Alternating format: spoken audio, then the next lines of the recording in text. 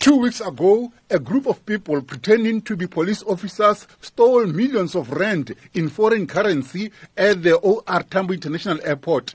Reacting to the weekend arrest of 5 suspects, Phahlane applauded the team of top investigators from the police unit and the Hawks. He says they did splendid investigation work with the arrest of the 5 suspects, who includes a police officer. We can report that 5 people were arrested over the weekend, and those people would have appeared in court today. It is regrettable that one of the 5 arrested is a member of the South African Police Service. While it is regrettable, at the same time pleasing to know that where one of our own is found to be on the wrong side of the law, we will take action, and there is evidence in that regard. Phahlane says following the weekend's breakthrough, police working on the OR Tambo heist hope to make more arrests.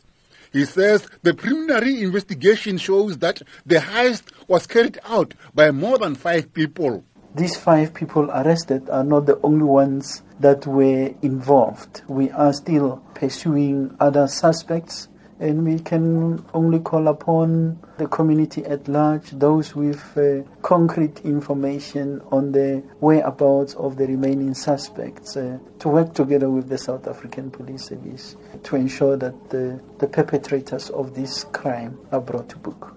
On the weekend break-in at the office of the Chief Justice, Phahlane says the team investigating the case is following up on information and leads gathered through intelligence, and no arrest has been made so far. We are still in the early stages following the commission of this unfortunate crime, which we consider to be an attack on the authority of the state, an attack on the office of the Chief Justice.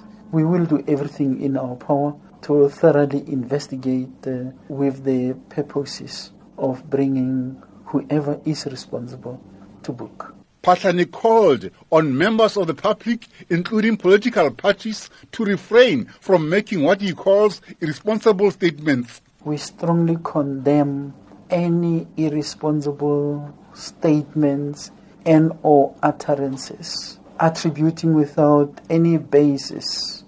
Phahlane says those arrested in connection with the OR Tambo heist will be charged with robbery and a related charge of conspiracy to commit crime.